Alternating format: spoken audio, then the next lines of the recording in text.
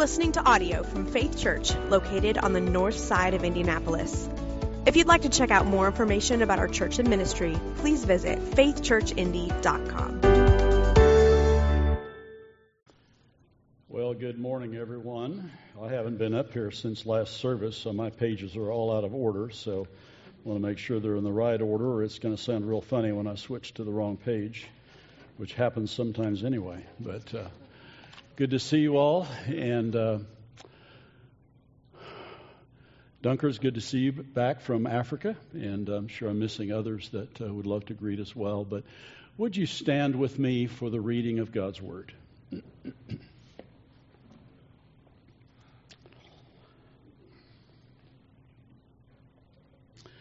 I'm reading from Proverbs chapter 14, and just one verse, verse 34. Righteousness exalts a nation, but sin is a reproach to any people. This is the word of the Lord. You may be seated.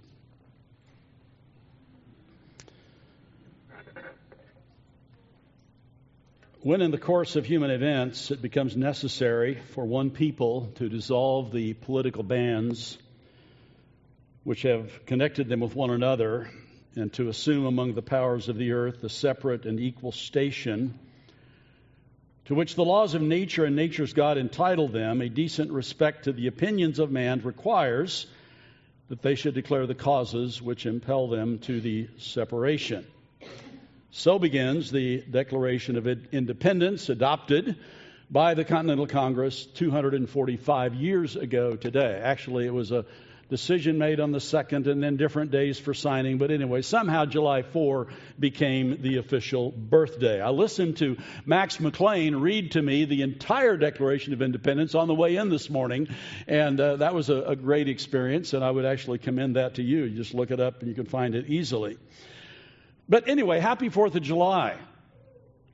Linda and I were back at Conner Prairie on Friday evening for the Star-Spangled Symphony on the Prairie with the marvelous music of the ISO, playing such things as themes from Gettysburg and the Patriot, the 1812 Overture, and other traditional staples for patriotic celebrations. And we had also the recitation of Lincoln's Gettysburg Address, in which he quite erroneously said that we would forget everything he said that day. We haven't forgot, Abe. Well, 7 years ago for Lincoln, 5 years ago for us, a nation was born and was thus included in the community of nations for which God says righteousness exalts a nation, sin is a reproach to any people. Now we could ask, maybe you question whether it was right for the colonies to rebel against mother country, England. Was the Declaration of Independence justified? There are biblical texts that might help us wrestle with that. Let everyone be subject to the governing authorities. Whoever rebels is rebelling against what God has instituted. Romans 13. And that's not to be taken lightly. Yet the issue of the birth of nations is more complex than a command to individuals or to Christians in general to obey our government. And our founders were certainly conscious of and carefully thought about God's approval or displeasure in their actions, with the very words appealing to the supreme judge of the world for the rectitude of our intentions and a firm reliance on the protection of divine providence. Now, I'd love to pursue that from a historical and biblical perspective, but this is church, not classroom. And I'll just say that I personally, in my opinion, this is not a thus says the Lord thing. I personally believe the decision was justified and was providentially guided, but I realize that doesn't address all the questions and certainly does not settle the application of Proverbs 14:34. Righteousness exalts a nation, sin is a reproach to any people. Well, how does this fit in the context of Proverbs? Let me set the table before we jump into the verse. Proverbs begins with several sections under specific themes, but all in some sense described by the series theme, the way of wisdom. Pastor Jeff introduced our series in chapter 1 with wisdom and folly, the signature statement, the fear of the Lord is the beginning of knowledge. Fools despise wisdom and instruction. Chapters 2 and 3, the precious value of wisdom. Chapter 4, a father's instruction in wisdom. Chapter 5, a warning against adultery, followed by an amazing celebration of faithful, monogamous sexual love. And then, as Nicholas Piotrowski explained last week, isn't that an awesome name? My name is so boring compared to his. But he preached on Lady Wisdom in chapter 8, but noted the three personifications of women in this section. Chapter 8, Lady Wisdom, is surrounded by Lady Lust in chapter 7 and Lady Folly in chapter 9. The book of Proverbs begins in chapter 1 with the heading, The Proverbs of Solomon, son of David, king of Israel. Now you get through chapter 9, you come to chapter 10, and you get another heading. It just says again, The Proverbs of Solomon. That tells us that at least it was probably another section certainly probably another collection that eventually was brought together to have the book we have today. The difference, starting with chapter 10 up through our text today, is that each proverb now, instead of being a theme of several verses, each proverb is mostly isolated by itself. Yet it is a collection of proverbs with a common structure of antithetic parallelism. The righteous versus the wicked, the wise and the foolish, the lazy and the diligent, good and evil, truth and lies, the simple and the prudent. Chapter 10, verse 1, a wise son makes a glad father, but a foolish son is a sorrow to his mother. Very typical Jewish poetic parallelism, but antithetic parallels. Wise son, foolish son, glad father, sad mother. Additionally, almost all of these proverbs are applied to the individual. But near the end of this section, it goes from personal to national, at least in one verse. Righteousness exalts a nation. Sin is a reproach to any people. Do you see the parallels and the antithesis? Righteousness, sin, exalted nation, reproached people. Now, in my attempt to explain and apply this verse, I start with the question, what is a nation? The Hebrew word here is actually brought into English. Maybe we don't hear it a lot anymore, but it's fairly common in some places. It's the word goy, or goyim, meaning non-Jews. The goyim, or Gentiles, sometimes used as an insult. If you are not a Jew, you are goy, which is a bad thing from the standpoint of Jewish nationalism. You are unclean. You are a Gentile dog. And that's what most of us probably are here. We think of nations as identifiable countries, the 195 or so recognized countries in the world. And you can put any country into this proverb in place of nations. Righteousness exalts the United States of America. It exalts Canada, Mexico, Peru, Poland, Ukraine, Lebanon, Indonesia, Kenya, Guatemala, the Congo. Righteousness exalts any nation. But sin is a reproach to any people. But the word nation is used here is more than just a recognized country. It can be that with specific borders and a government structure. But in the Greek it is ethnos or ethnicity, any people group or tribe which parallels people or peoples. So no matter how you divide or define groups of people, it can be a tribe or a country or really anything in between, and this proverb would still apply. But this proverb definitively speaks to us as American citizens, to nations and people groups of all kinds. So we must consider the truth. Righteousness exalts, sin is a reproach. So let's look at the first part of it. Righteousness exalts. What is righteousness? Well, it's what is right. and good. It's yoked to justice and fairness, a sense of equity. Proverbs 1:3, if you'll look at it, for gaining wisdom and instruction, for understanding words of insight, for receiving instructions in prudent behavior, doing what is just and right and fair. You can't separate righteousness from justice and fairness. It's more than behavior. It includes behavior, certainly. It's the foundation for behavior in our view of the world and each other and the motivation of our hearts. Job defended himself by saying, I put on righteousness and it clothed me. It was characteristic of who he was, not just specific acts of righteousness, but the core of his being, his way of life. Proverbs 10 speaks of the tongue of the righteous and the heart of the wicked. So you see again that antithesis there. The point is how you live, how you behave, but it's revealed by what you say and comes out from who you are at the heart of yourself. It is subjection to a norm of socially accepted behavior. That's Bruce Waltke's definition as he borrows from others and puts quotes together.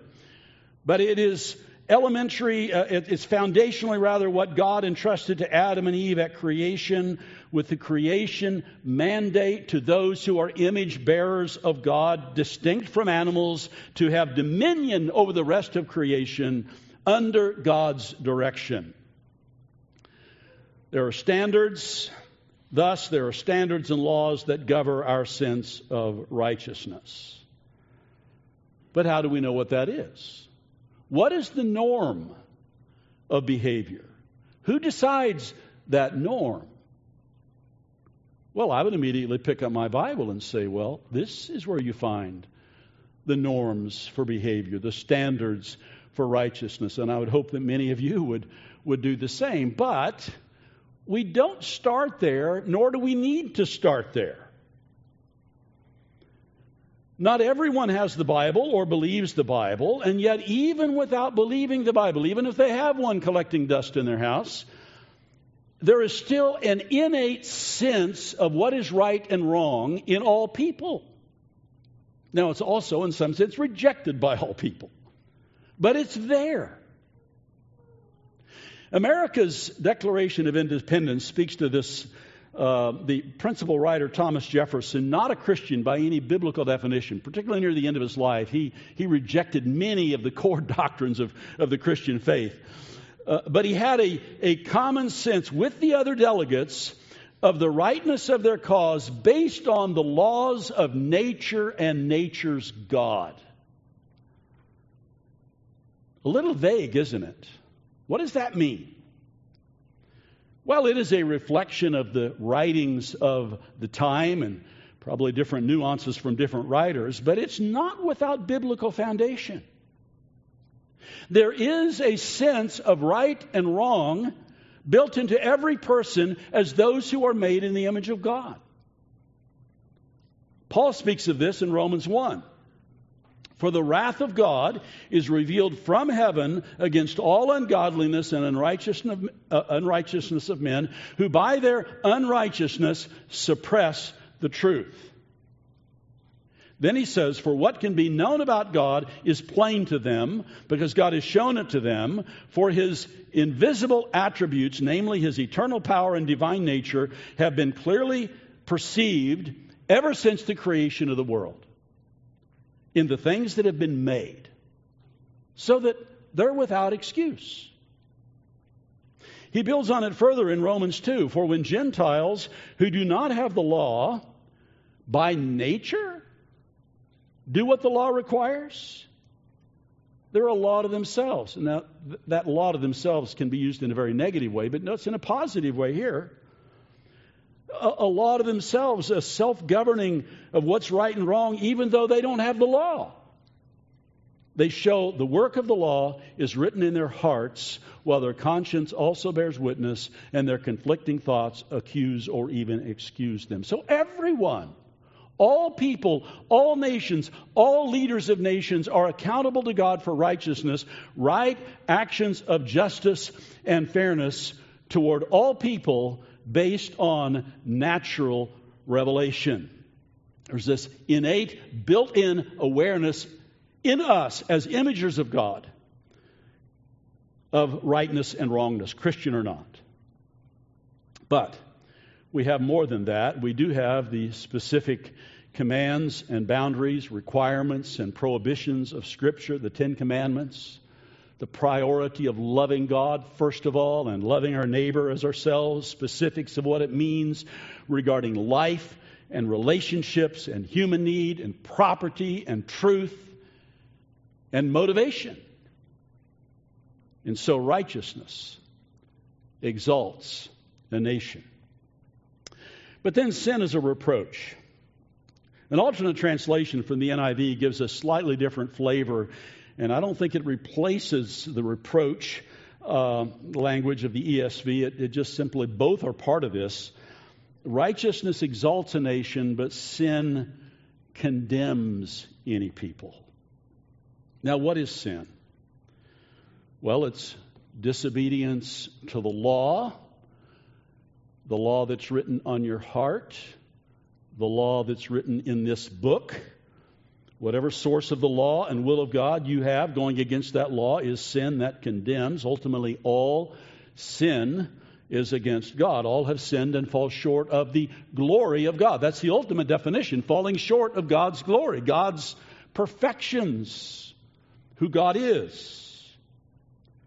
To fall short of God's call as His image bearers to reflect and glorify Him in all of life is sin that condemns. I still remember sitting in the hospital in Topeka, Kansas, next to my father who was dying, and reading a book called Future Grace by John Piper. One of the opening lines was so helpful in understanding sin. Sin is what you do when your heart is not satisfied with God. That's the core of all sin right there. But what is it that determines whether a nation is righteous or wicked? Realizing that all nations are a combination of the two. Now, we might see some leaning this way and some leaning this way, no doubt about it. But what makes a nation righteous or wicked? I've just finished this past week my annual reading of the books of Kings and Chronicles in the Bible, which ends with the destruction of Jerusalem, the capture of her kings, the exile of her people, a terribly sad time. And the whole history of Israel is a roller coaster ride on Proverbs 14:34. Righteousness exalts a nation, sin is a reproach to any people. Righteousness exalts a nation, sin is a reproach to any people. You read it in Exodus and throughout the Moses era, then Judges, all the way through Samuel, Kings, Chronicles, a roller coaster on this proverb. Righteousness exalts, sin condemns, but finally leading to destruction. And it's not just Israel. All nations rise and fall on Proverbs 14:34. Who is accountable? The people and their leaders. Israel was a united kingdom under David and Solomon, after which it was divided between Israel to the north and Judah and Jerusalem to the south. Each king is summarized as in two ways. He did what was right in the eyes of the Lord, or he did what was evil in the eyes of the Lord. Nations are judged by their leaders, who have a particular accountability as leaders. By me, kings reign and rulers decree what is just. Proverbs 8:15. It's an abomination to kings to do evil, for the throne is established by righteousness. Proverbs 16:12. Take away the wicked from the presence of the king. I'm not sure the context there. Perhaps the evil counselors that have a huge impact on any leader. Who do they have around them? Take away the wicked from the presence of the king, and his throne will be established in righteousness. Proverbs 25:5. And so today, world leaders serve under God. Nations and leaders instituted by God, installed by God, accountable to God, and will be judged by God. Putin in Russia, Xi Jinping in China, Kim Jong-un in North Korea, Joe Biden in North America, in America, and Donald Trump, and Barack Obama, and George W. Bush, and Bill Clinton, and George H.W. Bush, and on down the line. Leaders are accountable. Leaders will be judged. But the people are also accountable. Tracking the last few kings of Judah, Hezekiah was a good king with slippage in the end. Manasseh was a very bad king, the worst of all kings, but he repented and turned to God in the end. I expect to see Manasseh in heaven. Ammon was a bad king, following his father in gross evil, but not in repentance. And then Josiah. Josiah, a very popular boy's name the last generation or so. Wonderful name. Josiah, he did what was right in the eyes of the Lord and followed the ways of his father, who is his ancestor 17 generations ago, before this. Not his ancestor, his father David, not turning aside to the right or to the left. Now here's the story of Josiah. He leads a restoration of the temple and worship in Jerusalem. And during the restoration project, a book was found, brought to him, a lost or long neglected book of the law, most likely the book of Deuteronomy. And he read the book and he broke down, realizing he was already seeking the Lord and seeking restoration, but he broke down and realized how grossly evil they had been and what they deserved. These are the curses of God on disobedience from the book of Deuteronomy, paired with the blessing that comes from obedience. And so he led the nation in repentance, in great reforms, renewed the covenant, restored the temple and temple worship, celebrated the Passover in Jerusalem as it had not been celebrated for 400 plus years since the days of Samuel. But did that save the nation? No. Time had run out.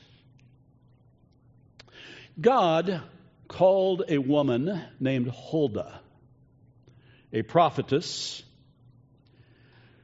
who sent a message to Josiah. She didn't go to him personally. She sent a message to him, commending him for who he was and what he was doing, but essentially saying, it's too late. It's too late. Thus says the Lord, behold, I will bring disaster upon this place and upon its inhabitants. All the curses that are written in the book, that convinces me it was Deuteronomy, that was read before the king of Judah, because they've forsaken me and made offerings to other gods, that they might provoke me to anger and all the works of their hands.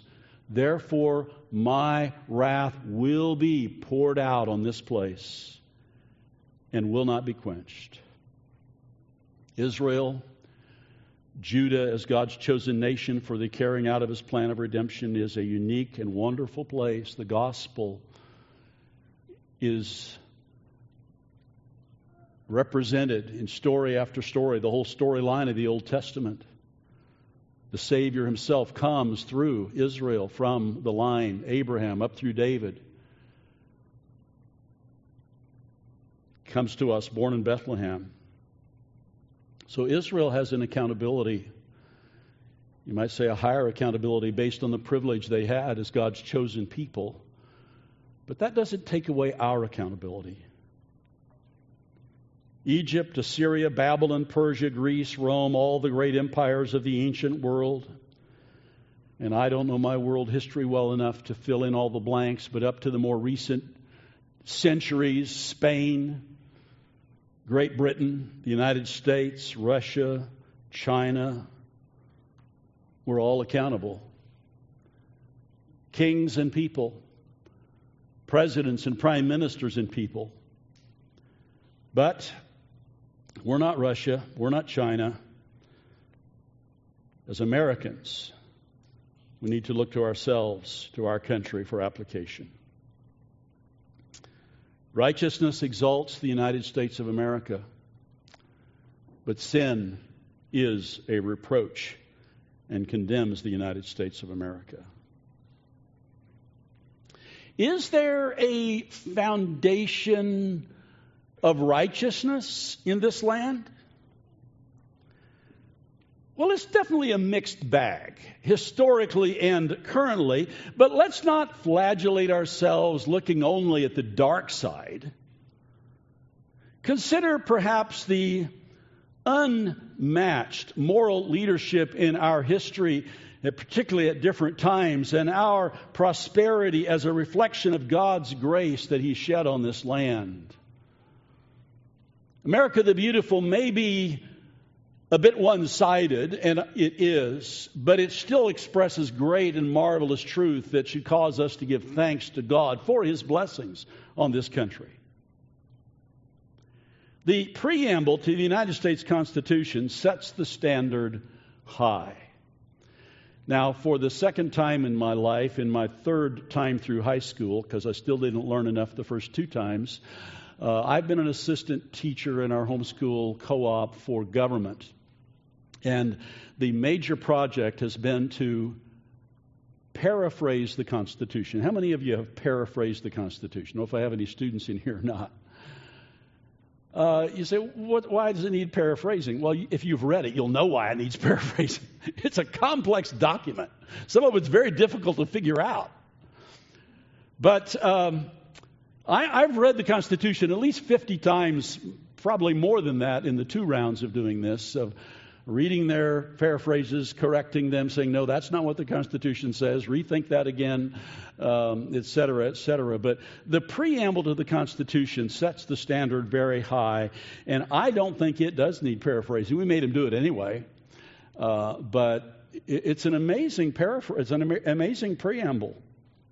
We, the people of the United States, in order to form a more perfect union, establish justice, ensure domestic tranquility, provide for the common defense, promote the general welfare, and secure the blessings of liberty to ourselves and our posterity, do ordain and establish this Constitution for the United States of America. That's our national mission statement.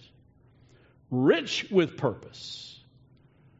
Pretty sound biblically as you analyze it. America has been a land of opportunity with arms open to the world. But it's also a land that, as Martin Luther King Jr. noted so well numerous times, was so slow to live up to its creed that all persons are created equal. Not all persons have been invited to share in the rights of life, liberty, and the pursuit of happiness. Not able to enjoy the blessings of liberty to ourselves and our posterity. And so we must not be blind to the reality and the dark blot in our history of slavery and racism that has not been fully erased. And many trails of tears, not just one trail of tears for Native Americans being moved from Georgia to Oklahoma, but numerous trails of tears. The way people have been mistreated. Sin is a reproach to any people. There's been progress, but we should not accept things as they are. Lincoln's Gettysburg Address admitted as much 158 years ago as he referenced from the Declaration of Independence a new nation conceived in liberty and dedicated to the proposition that all men are created equal. And in the midst of the horrific Civil War, to address some of these sins of America, put forth the resolve that these dead on the battlefields of Gettysburg shall have not died in vain, and that this nation under God shall have a new birth of freedom.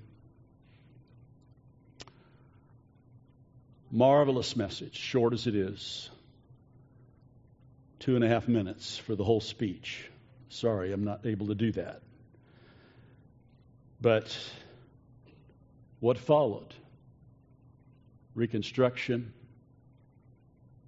the rise of the Klan in various contexts, incredible brutality.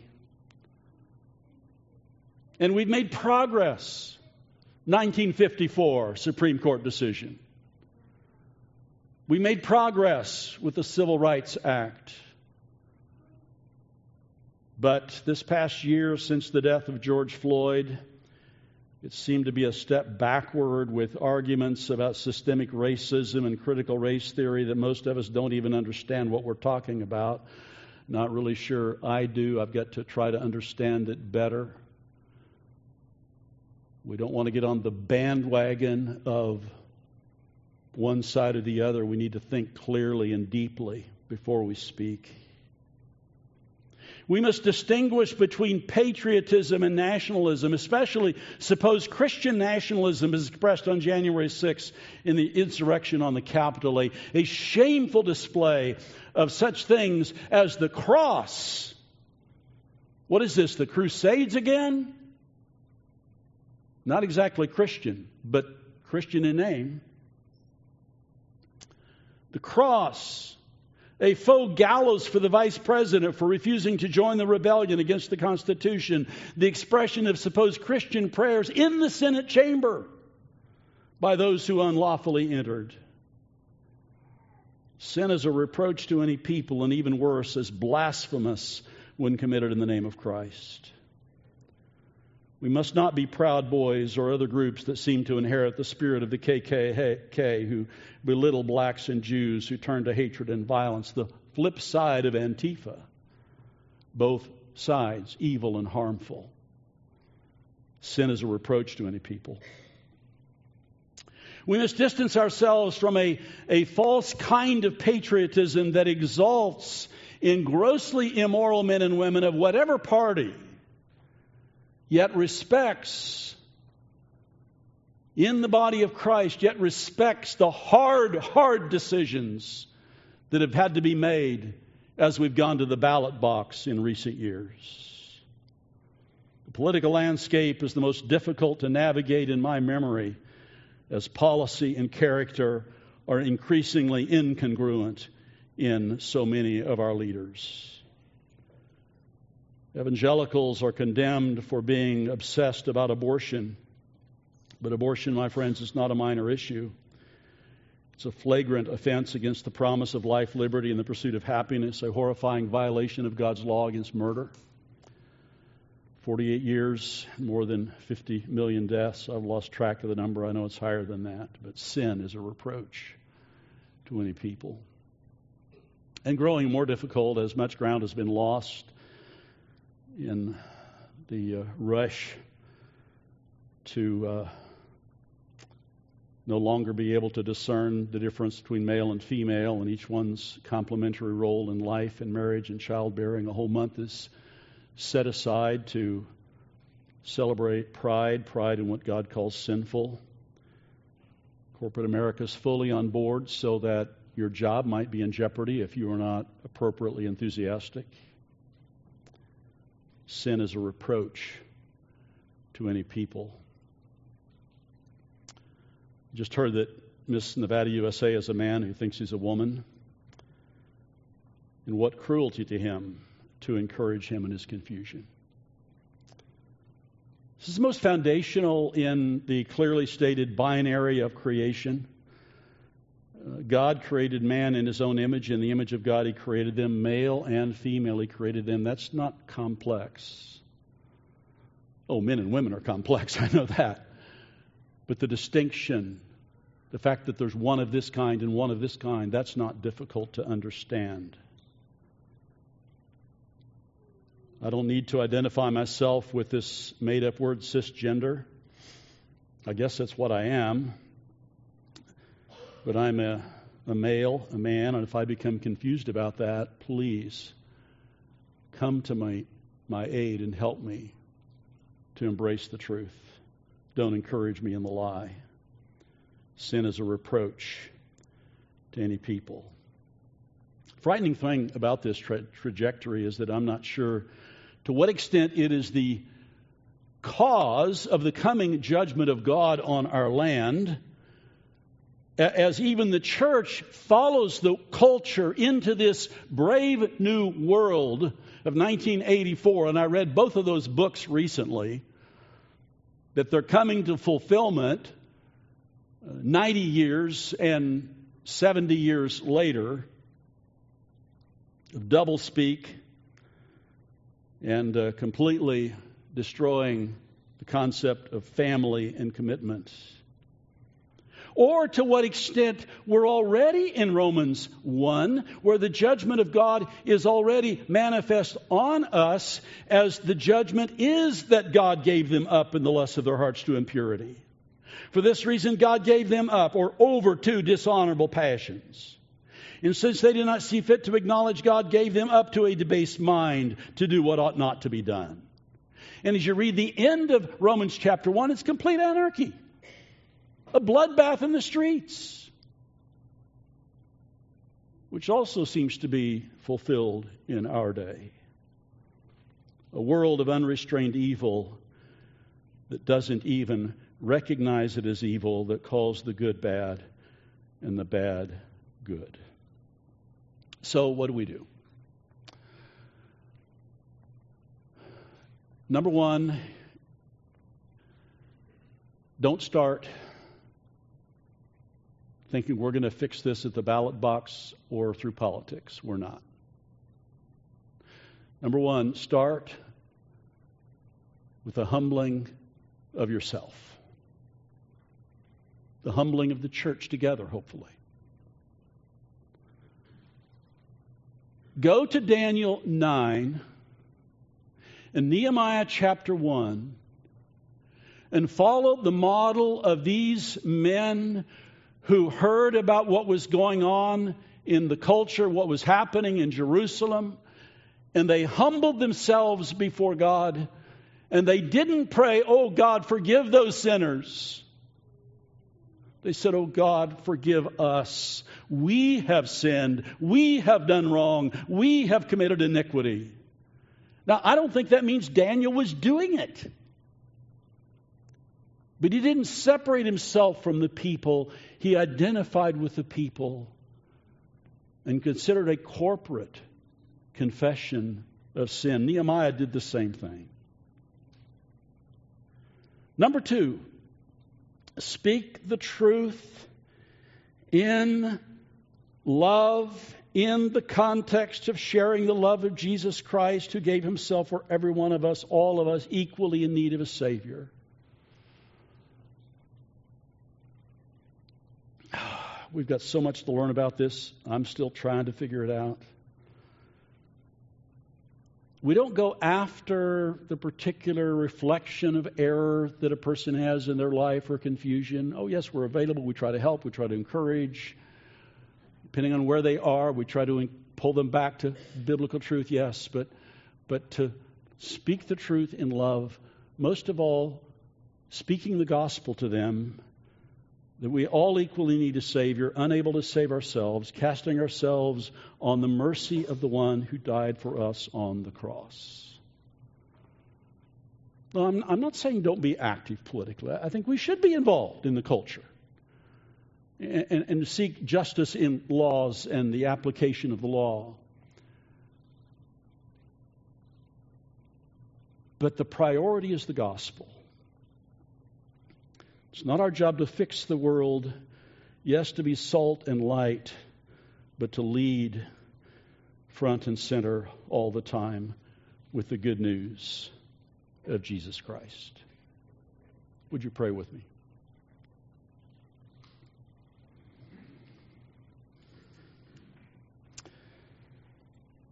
Oh, great God, highest heaven. We are increasingly, as a people, moving into what's strangely called a brave new world, filled with confusion,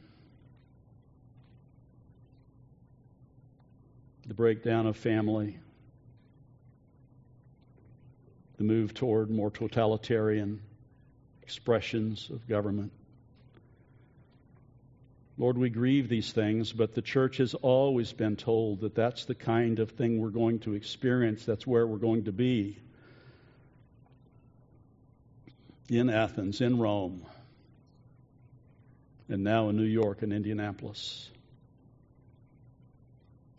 So, God, may we be humbled before you as we plead for our nation, but most of all, as we, as light shining in the darkness, represent the good news, the gospel of Jesus Christ. Oh God, we are needy. We need you. Our hope is in Christ. And as we end our service today with communion, may, again, we humble ourselves, recognizing that you've done for us what we could not do for ourselves in sending us a Savior, the Lord Jesus Christ, in whose name we pray.